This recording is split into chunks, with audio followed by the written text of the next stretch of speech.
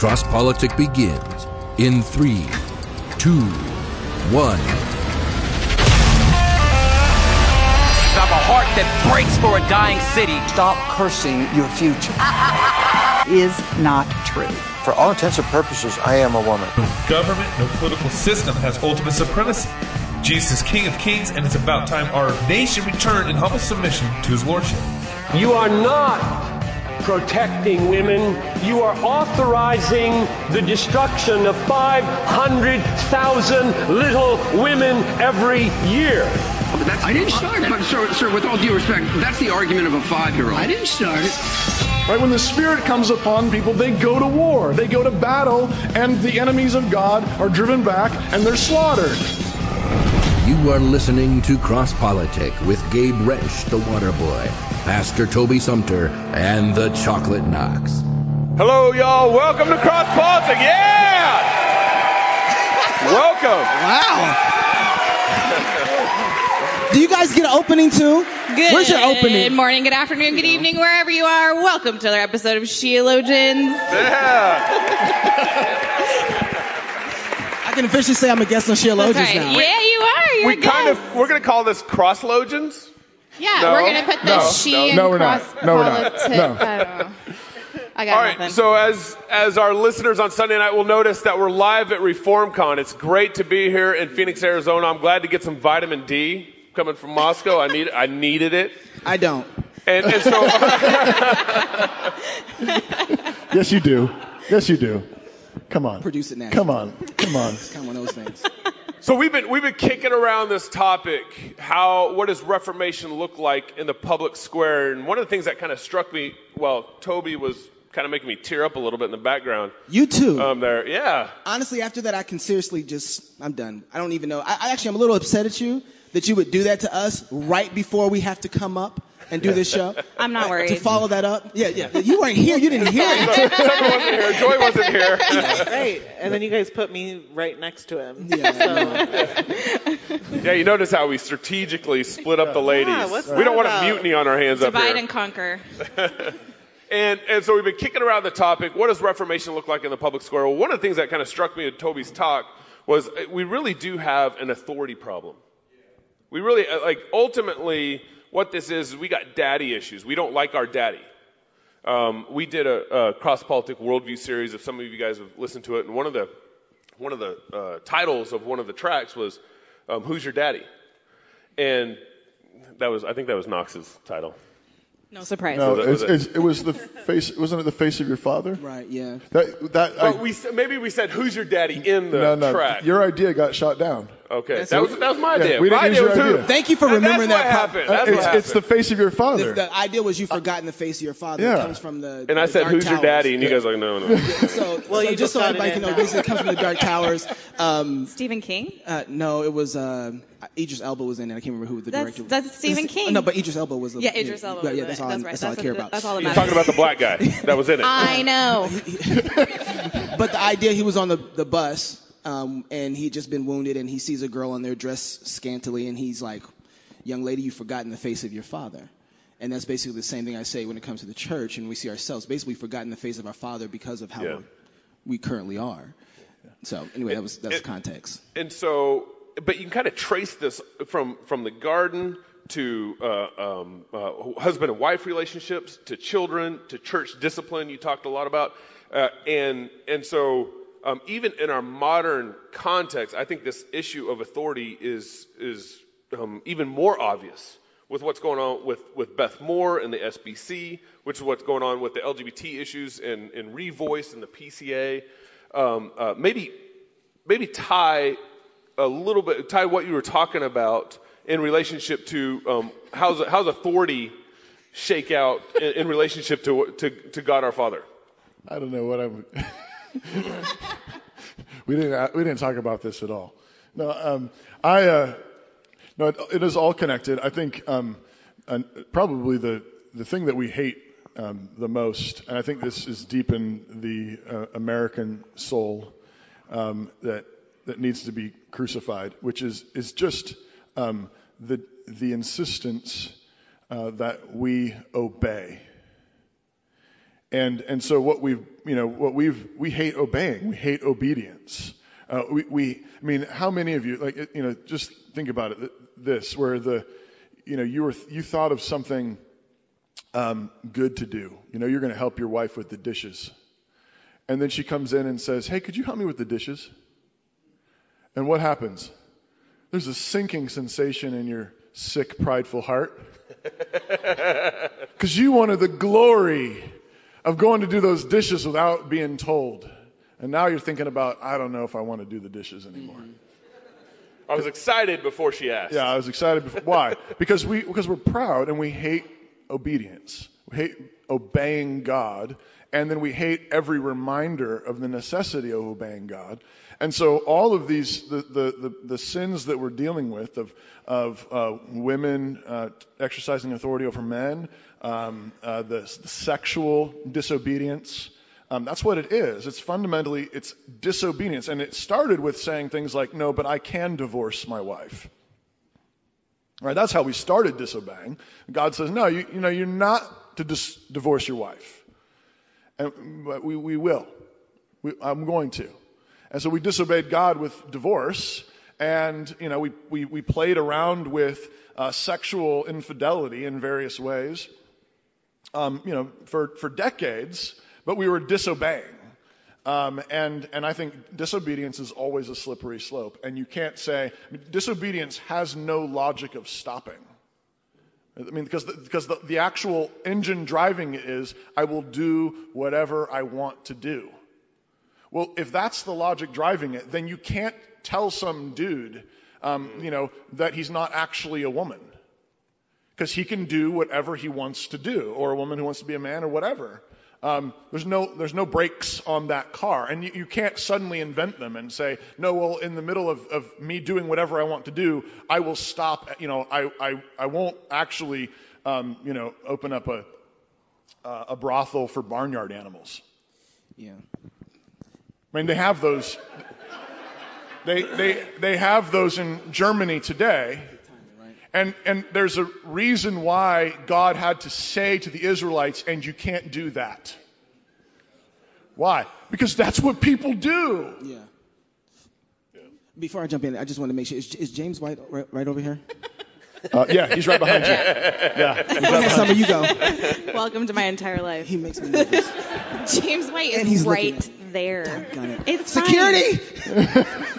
He ain't here for you. I know. It's all right. But still, he makes me nervous. Part of this is too, I think the reason why it's, I'm finding it hard to convince people that that's the problem, because what disobedience looks like right now is helping. Like right? What? In the sense that a woman helping, right now let's just deal with women in ministry for a second here. She's preaching the gospel.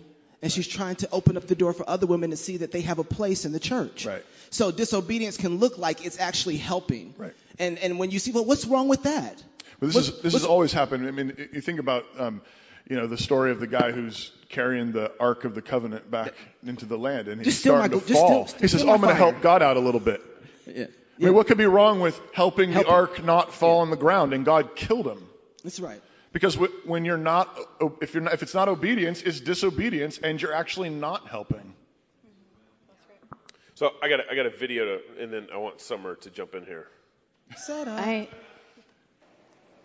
Complementarian theology became such a high core value that it inadvertently, by proof of what we have seen, look at the fruit of what happened, became elevated above the safety and well-being of many women. So high a core value has it become that in much of our world, complementarian theology is now conflated with inerrancy. Case in point, notice how often our world charges or dismisses egalitarians by saying they have a low view of Scripture. Because unless they think like us about complementarian theology, they do not honor the Word of God. Just a sec. In far too many SBC congregations and SBC seminaries, so few women are in any visible area of leadership that women who are being abused by the system itself or within it, by people that are in places of power, don't even have a female to turn to. They don't even know where to go.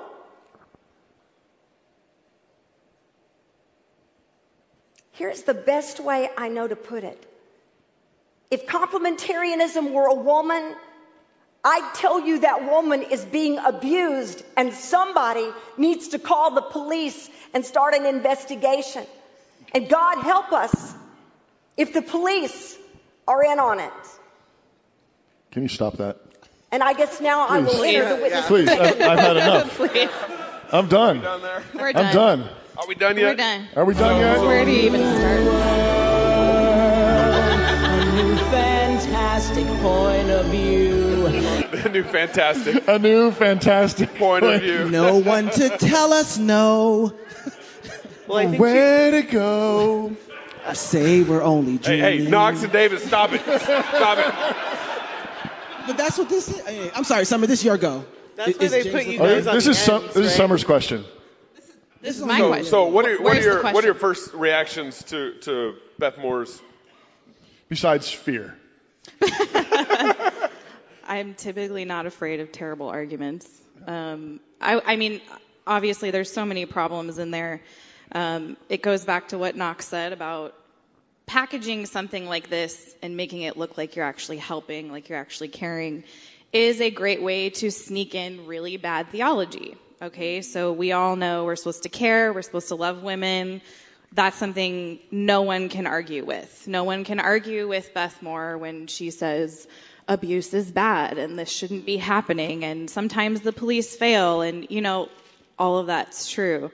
The big problem with what she said, I think she said inerrancy. Was she conflating it with complementarianism is inflated with inerrancy, is a question that we all should be asking, which is, where in Scripture do you find the qualifications for a female elder?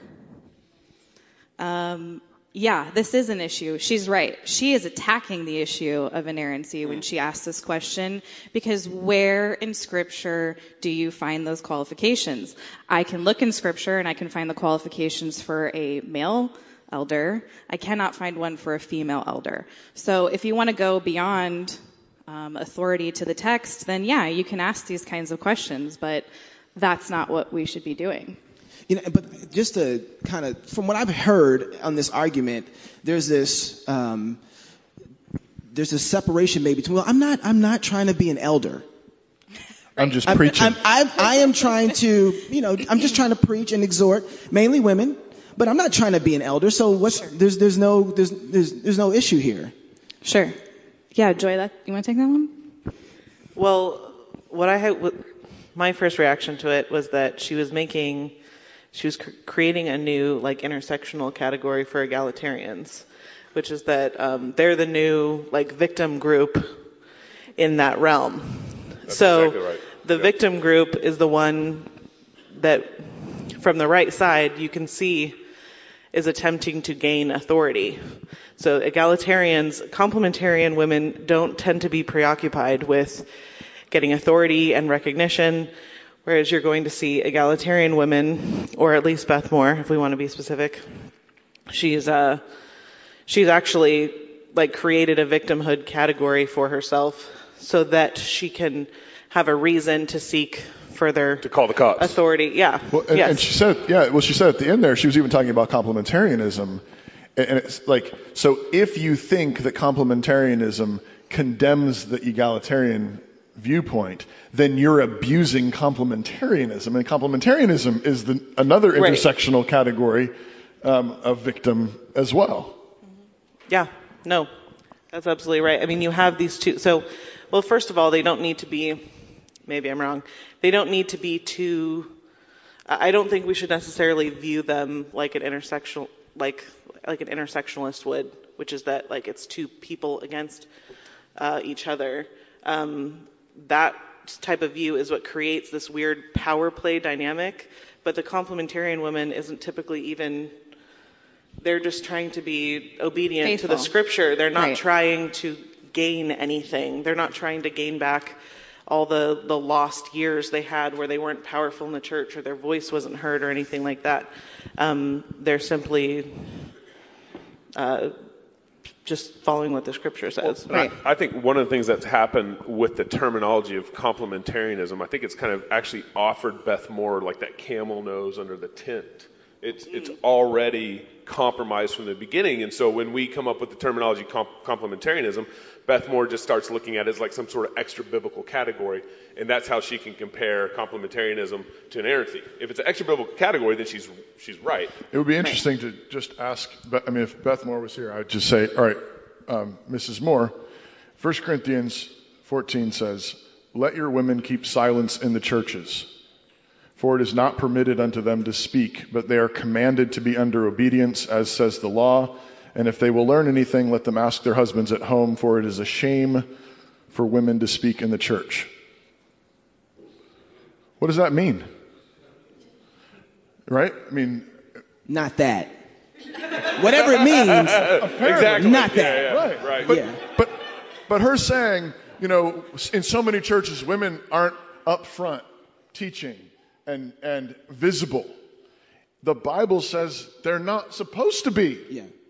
I mean, I'm not as much of a Greek scholar as Dr. White, but I'm pretty sure the Greek means what the English says, right? Right? Yeah. I got it up. He I'm agreed glad with me. you're here now. You all right? Yeah.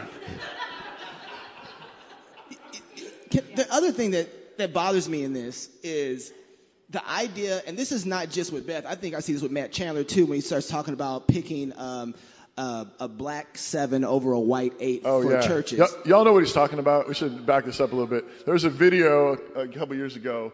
He's talking about MLK 50 last year. MLK 50. He's talking about planting churches that are going to be whatever multicultural or There's satellite churches. They're converting them now to and he says in this video he's saying we need to get minorities in leadership positions. Right. And so he says, if you rated an elder candidate on a scale of 1 to 10, 10 being, uber qualified, 1 not qualified, he says, if I have a white, what do you say, 8? White 8, yeah. And I got a black 7. Which one, they asked him which one he would want. And he said, I would take the black 7. Yeah. And so what happens if you have a black 6 and a white 8? And he's like, well, I'm going the white 8 because I don't want it to be like the tokenism that I'm preaching against. So if you get far enough apart, it's tokenism. Right. But just so you guys know, Knox is a 10. But thanks, Gabe.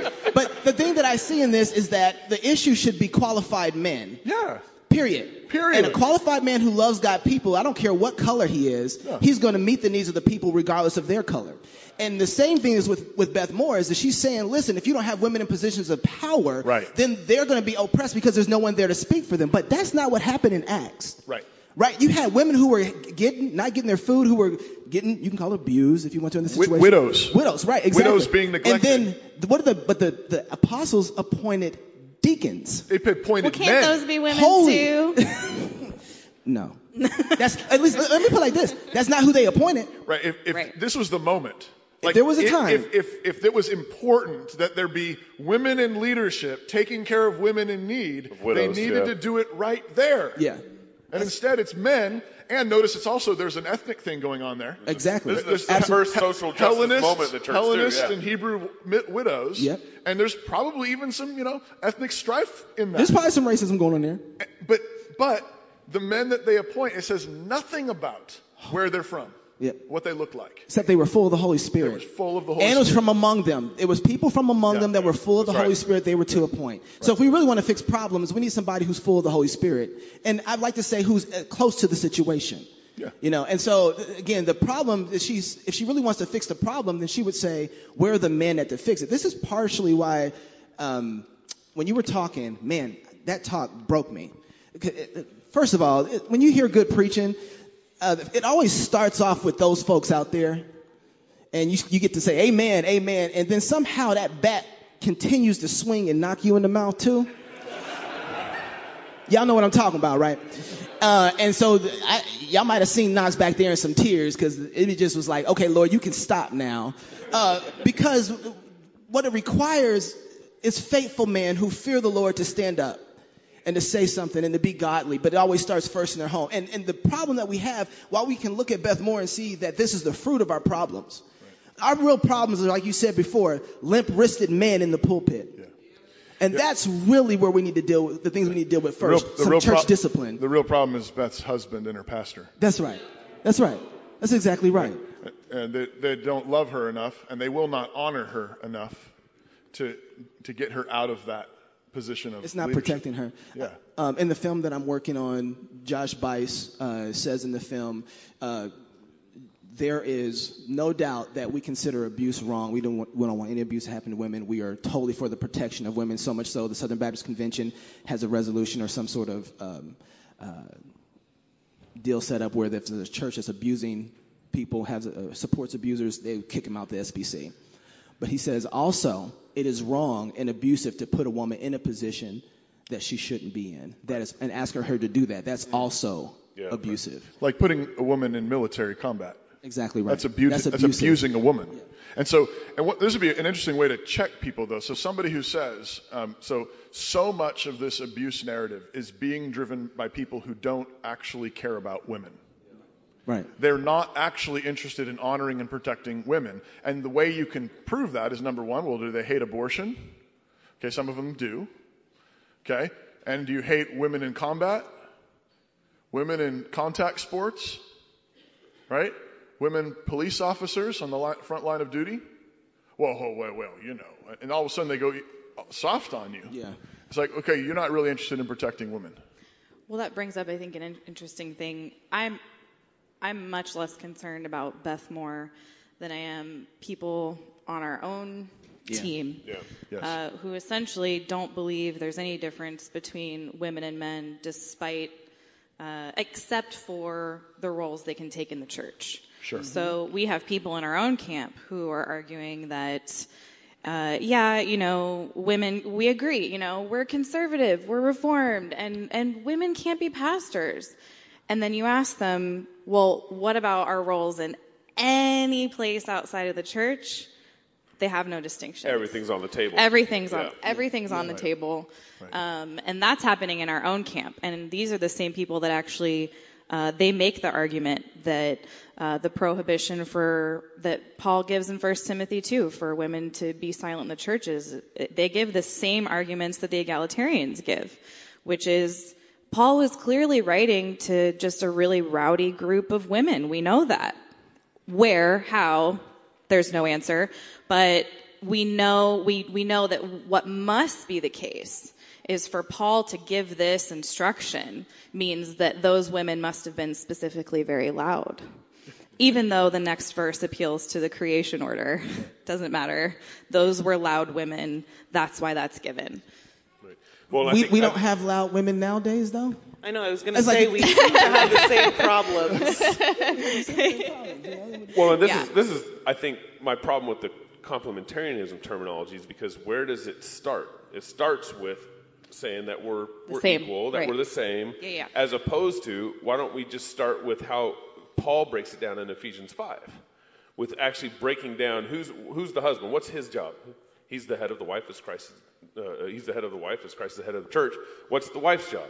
Right? Instead we start with complementarian language and lingo. That to me is actually already weakening the stance of how the church should be looking at marriage. I would go back to the point about authority, and I would say the way you separate the complementarians, if we need to do that, is complementarians who love authority. That's godly complementarianism. Authority is good. Yeah. Can it be abused and misused? Yes, it can. Yeah. But it's from God. It reflects God's character. Authority is good. And so, complementarian. Yeah, of course. We do what we're made for and where our glory is. But it shines in situations where God has established authority. Well, I don't know anybody in the church that's arguing that man and women are not made in the image of God, that we aren't equal, right? And so when we're using the word complementarian, I think it's the church came up with that terminology to kind of respond to, because they were nervous about authority in the first place. Right. And so we're like, hey, we're gonna start classifying marriage as, hey, we're all equal, don't worry. Right. Part of the challenge, this goes back to what Summer and I, hey, we're on the same team in this. They are arguing at authority very interestingly, because they don't want to say that they don't want to agree with authority. What they want to say is who gets to have that authority. And where. Right? Yeah. So what they're doing is you can be like God.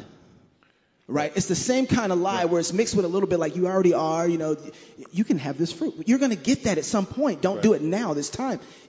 There's this, so even with the social justice movement, when the race issue too, it's like, well, we don't have a problem with authority. We're just saying they don't have enough black people in authority.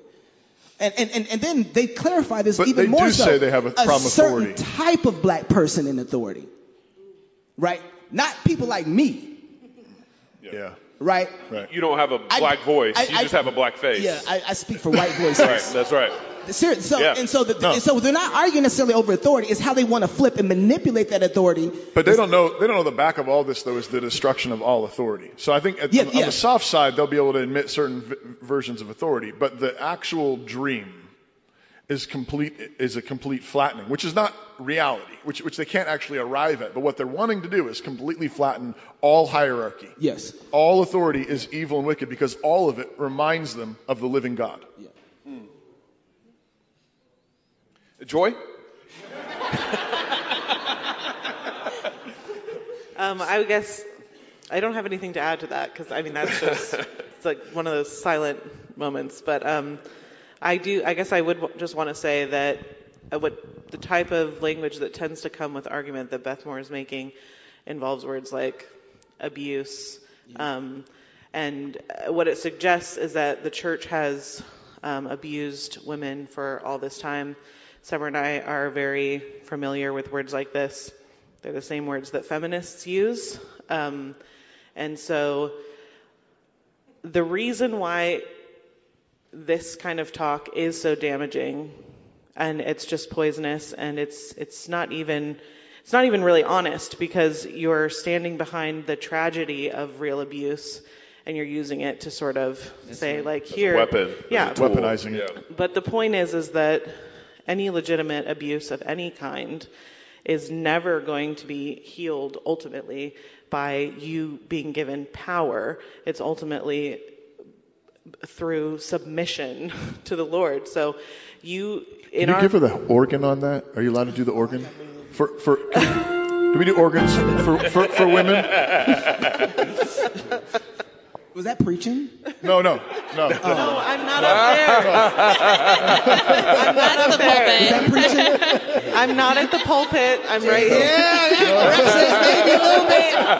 Ref said maybe a little bit. I don't know. Okay, so I'll clarify for anyone watching. That's definitely an encouragement to any woman that feels as though they've been abused by the church. Talk to a pastor. Talk to your husband. Talk to someone that will help you heal. There we go. No, but but what you said is exactly right. There's the false gospel of victimhood is that you will find salvation in power. Yeah. And that's why they use the word empower. So when you hear the word empower, you need to spit. Right? That's not our salvation. That's what that language comes from, Marxism. That's the whole idea, is there's all these inequalities and you need to be lifted up, empowered in order to find your true potential and find who you are. Well, it's garbage. The real salvation is submission to Christ and his healing and the power of that gospel. Yeah, Jesus' gospel. And he takes away the shame. He takes away the guilt. And as we submit to his word and his principles of justice, true justice can be done that punishes evildoers and protects the innocent. Yeah, I just want to, when we talk about true justice, I find out a lot of times when we start talking abuse and stuff like that, what people don't want at the end of this is real true justice. No. Because I'm going to tell you something. When I say, hey, okay, so let's say someone was sexually abused, are we going to fight for the death penalty? You don't get to do that here, and we want to set the example that doesn't happen. Yeah. We're not going to tolerate that, and it suppresses wickedness. So I want to say so ERLC, right? Let's solve it. Let's actually solve the problem. Like let's solve the problem. So they're doing the Caring Well situation, and I get it. I know what they're doing. What are you talking about? So Caring Well is a conference that they did for talking about sexual abuse inside the Southern Baptist Convention. That's where the Beth Moore clip came from. Okay. And that was what Beth Moore was. And there was some really good things from what I hear. I wasn't there for all of it. I saw some of the talks that were very problematic, but underneath of it, some of the lawyers and things that can help churches was super helpful from what I understand. Tom Askell's daughter was there and told me that there was really, really helpful things from the lawyers, but she said there was a lot of grandstanding up on the front side of the stage, which made it bad because there's real issues to deal with. Right. And so the ERLC is putting this situation on. I would love for the ERLC, since they have so much political power, to go to our federal government and present to them in the same way they fight for against abortion. They say they fight against abortion. But in the same way that they have power and political pull to say, hey, let's push for the death penalty. For sexual abusers. For sexual abuse. For rapists. For rapes. And I mean, and let's judge it to the point where that people don't want to do that. Yeah. Right. Let's fight in a way that we can actually be effective and say to our sisters and to our children, you will be protected under our rule. That's what I want from the ERLC. Not a conference. The conference is honestly it was grandstanding, and they're not saying that they want vindication for the person who was harmed. Right. That's the problem. That's the biggest problem. In our culture, we almost won't even tell a victim of sexual abuse to tell someone. We tell them to wait until you've processed this and you're ready. Wait until you're ready. But that's right. Like a really helpful, good message that will bring justice is if something like that happens to you, you need to tell somebody. Yeah. So Cry out. Yeah, exactly. Yes. Yeah. Well, we're just not interested in making the victim whole anymore, and that's what we should be interested in doing. And if you want to pursue justice, then you have to do that. And I know that it's hard to say, but I've seen leaders just this week tweet that, hey, don't tell your story until you're ready, which is really a good way of stopping justice from happening. Yeah. Right, and we're not in any way saying that, just flippantly talk to people about stuff. I feel like that's not even a caveat I should have to make. Yeah. But there's no magical healing in telling people what happened to you. Right. That's another part of that false gospel. Right. Is if you need to raise awareness. You need to, tweet it, Me Too, or hashtag or whatever. It's like, how many women have done that? Like, borne their souls, and then after your 5 minutes of fame, and everybody comes around you, crowding around you, and then everybody's gone, are now back in the same dark hole they were, and nothing was actually done for them. After Al Sharptons of the Me Too movement leave. After they fleeced them. After they fleeced them. And, this is something that really needs to start in the home, because fathers need, one of the things that I learned is that my kids need to know if they were ever kidnapped, daddy will find you. And I will I can't say that. Y'all know what I mean. Liam Neeson. I know people. Don't ever stop fighting. Daddy will find you. And the other thing that I always want my kids to know is how this thing works. Scream. Yell. Right. Say something. You will not be the one in trouble. Yeah. You are the victim in this. Yeah. And if you don't do that, daddy can't get to you. Right. Daddy needs to get to you. And if you don't do that, then you open up the door for that person to do something else bad to someone else. Yeah. And so the part of what we're seeing is the fallout, right? But I think part of the reason why you have to tell people that and tell your kids that, and why it's happened so often in families where they say, but they were ashamed to tell, they didn't want to bring it up or whatever. I think there was significant failure long before that in practicing principles of justice in your home, right? That you taught your kids that they couldn't talk to you about difficult things. You taught your kids that you were biased or partisan, or that you might get angry or emotional or frustrated with their difficulty. You weren't being judicious and calm when they were 2 and when they were 3 and when they were 4 about, the toy dispute and the fit in the car and this kind of stuff, which needs to be, you're the judge. Yeah. You need to decide these cases in your home, and they need to see your wisdom and rejoice in it. Yes. And know, I can bring these hard things, these difficult things, these shameful things to my mom and my dad. Yeah. Yes, absolutely. That's really good, especially even when it looks like when the 4-year-old and the 2-year-old get in a tussle, and it looks like maybe the 4-year-old was the bad person in the case, but wasn't. Yeah. But I can come to Dad because I know he's going to hear both sides of the story. He's going to be just about that. Right. He's right. Yeah. He's going to call witnesses. Yep. He's going to call the witnesses. There's going to be evidence. There's going to be testimony. I mean, and he's going to listen and hear me on all that. Yeah, and he's not going to judge based on appearances. That's right. Because that's the prohibition of the Bible. So you can't judge on the basis of someone's face. Yeah. Whether they're rich or poor, male or female, mighty, whatever. Like, it doesn't matter. All the old paintings and statues of Lady Justice, she's blindfolded. Yeah. Right? For a reason. Yeah. She's just weighing out the scales of justice, and we have to practice that in our homes. And that's actually what gives children confidence to do what they need to do when they are in positions of danger or when they've been harmed. And it's actually often because dads are being lazy. They aren't trying to hear both sides of the story. They just want to deal with it so they can go back to the TV or whatever. I just spank them all and send them to bed. Line them all up in the bathroom. You probably did something. Someone did something. I'm going to spank all you guys. But it's unjust. Home, right? It creates a culture in your home where don't tell Dad or we're all going to get spanked. Yeah. So now no one's innocent, right? Everybody's guilty, and no justice can't be served. Yeah. Well, I think something I think as people are listening to this, people especially who disagree with our position, all they're going to hear is we must be heaping guilt on parents. We must be heaping guilt on victims. And I think a lot of what we forget in this conversation is the gospel. Yeah. It's the fact that there is no victim that Christ can't make whole. Now Shotgun. That's not a promise. Yeah, click it. Thank you. No, shotgun. We have to. No. Shotgun. You guys. Shotgun. There you go. Okay, all right. Yeah, okay, he's good with that. Referee gave us a pass. This is tough. Y'all try doing this with him over there. I'm sorry, go ahead, sis. You were saying. Y'all, I'm 30 years old, all right? Just because my dad's over there. Hey, Daddy. Okay. We can't forget the gospel in this, and I think a lot of times when we have been trained to believe that there is no burden that can be lifted by Christ, and that we just are perpetually, for the rest of your life, you are a shell. You are like, this cannot be healed. You cannot be made whole. And that's not the promise of the gospel. Amen.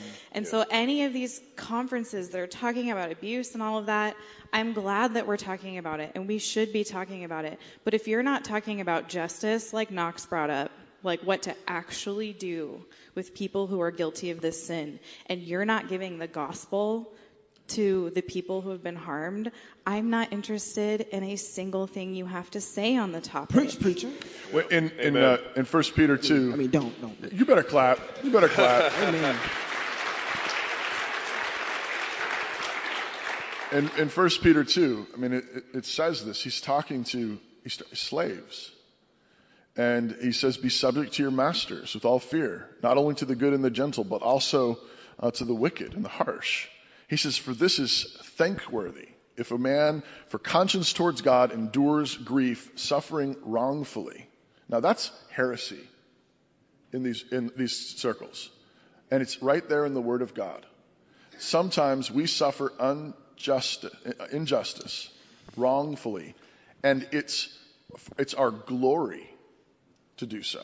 And he says, for unto this you were called, because Christ also suffered for us, leaving us an example that you should follow in his steps. Amen. Right? Who did no sin, neither was guile found in his mouth. When he was reviled, he reviled not in return. When he suffered, he threatened not, but committed himself to the one who judges justly. Who in his own self bore our sins in his own body on the tree, that we, being dead to sin, might live unto righteousness, by whose stripes you're healed. So that's where the healing is. The healing is in the stripes of Christ, not in our suffering, not in the injustice that's been done to us. But when we entrust ourselves to the one who judges justly, God turns our stories of pain and tragedy into beautiful pictures of the gospel. And this is why this whole victimhood status is gospel plus something. Gospel plus, women need to be in leadership. Gospel plus, I need to tell my story. Do what? Gospel plus I need to tell my story. Yeah, plus I need to tell my story. Gospel plus raise awareness. Right. Gospel plus Scripture isn't sufficient. What's that? It's just Scripture is not sufficient right. anymore. Yeah. And you have a big move right now for the therapeutic, and we need to go outside of the church to find Pastors help. aren't qualified. Pastors aren't. Yeah, You know what? Some this pastors are not qualified. Okay, can we all just agree? Because I'm so tired of hearing this. Well, not all pastors are qualified. Yes, I know some churches are not great. However, for the most part, why are you in that church? I don't know what to tell you.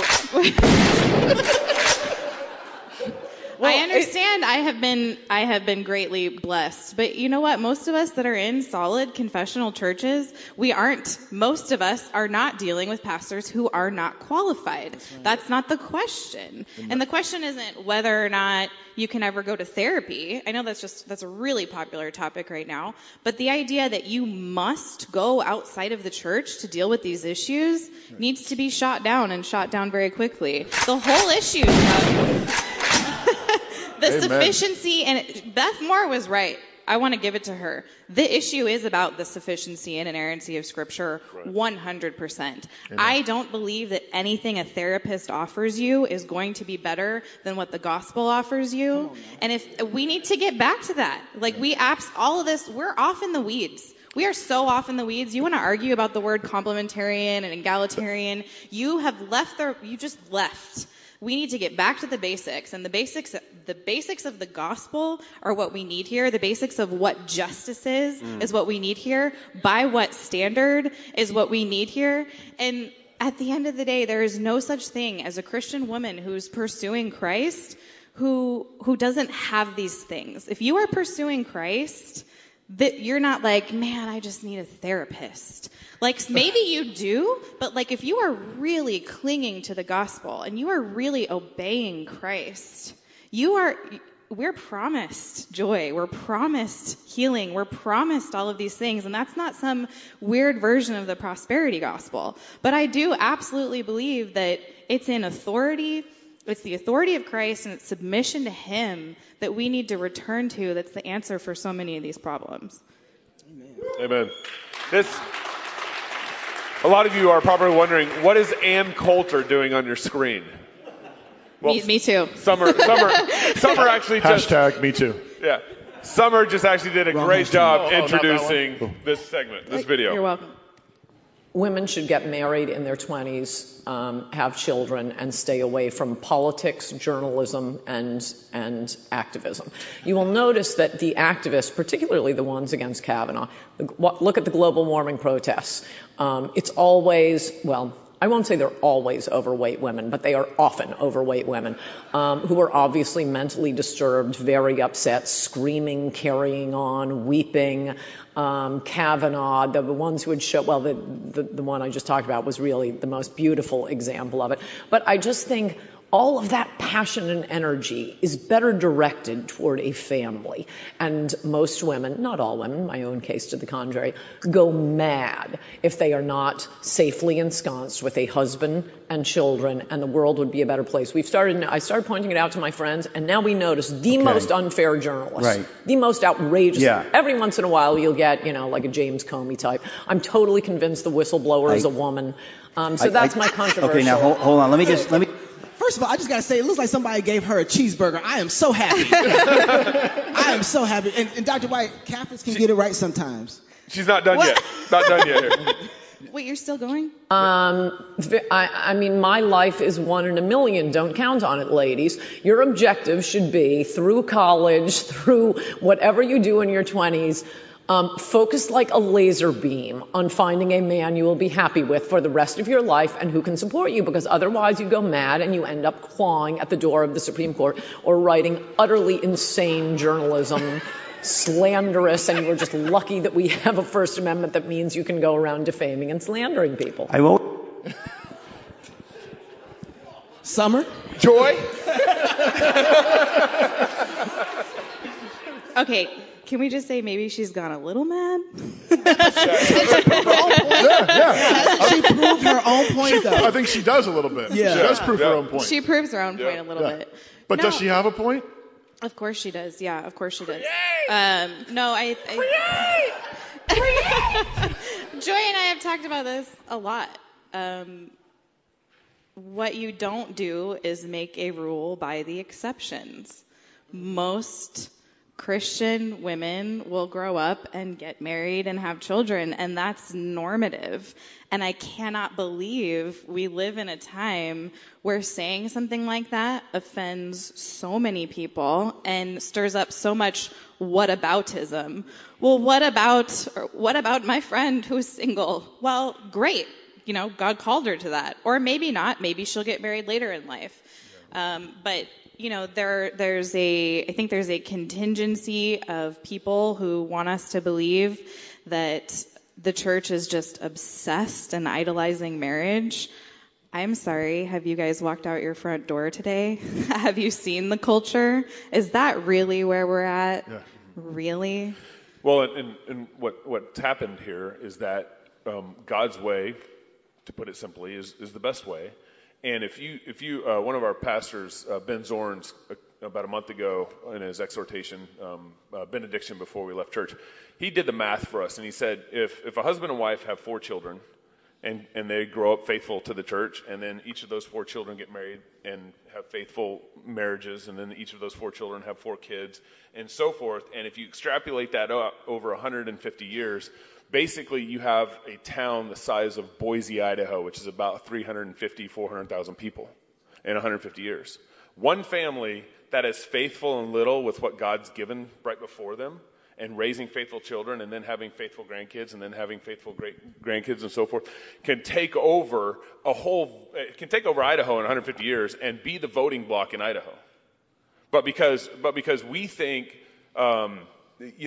mission is sexy, or we think church planning is sexy, or we think all the cool stuff that we need to be doing is out there instead of changing my own baby's diapers in the house and being faithful in the little things. And God, but we've totally flipped it upside down, and because it's not fun, we don't think it's fun. And the thing to get at is you're exactly right, and that's because that's where the power is, that's where the glory is, the real glory and the power. I mean, you want to be a powerful woman, right?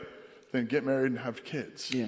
And love those little ones and train them up. And that's in the not Lord. a reduction. What we're told is, you just want to reduce women exactly to their biology. But it's like, no, Joy and I, we talk about this all the time. Like, what we want we believe women are powerful. You don't have to empower us. That's right. We believe that we are powerful. But taking them out of the home for most of them cuts you off at your knees. Taking them away from their power. Right. That's the thing. They're like, but if I'm a CEO, then no. Right. I think joyful obedience is the answer to everything we've been talking about. Yeah. To absolutely everything, because we believe that women are essential for the kingdom and essential to the church. Like, you need us. That's not on the table. Come on now. That's not what the discussion is. I'll give Sorry, go ahead. No, finish your thought. I don't want to stop you. See, I'm a woman, so I was being like really amenable, I know, and I just can't stop. I just can't help but it. Please. Thank you. What a gentleman. And now I don't remember what I was saying. I need coffee. Women are powerful and you guys need us. That's not the question. So a lot of times what you'll hear in this conversation is we believe that women, unlike those nasty patriarchalists and complementarians, we believe that women are necessary for the church. We do too.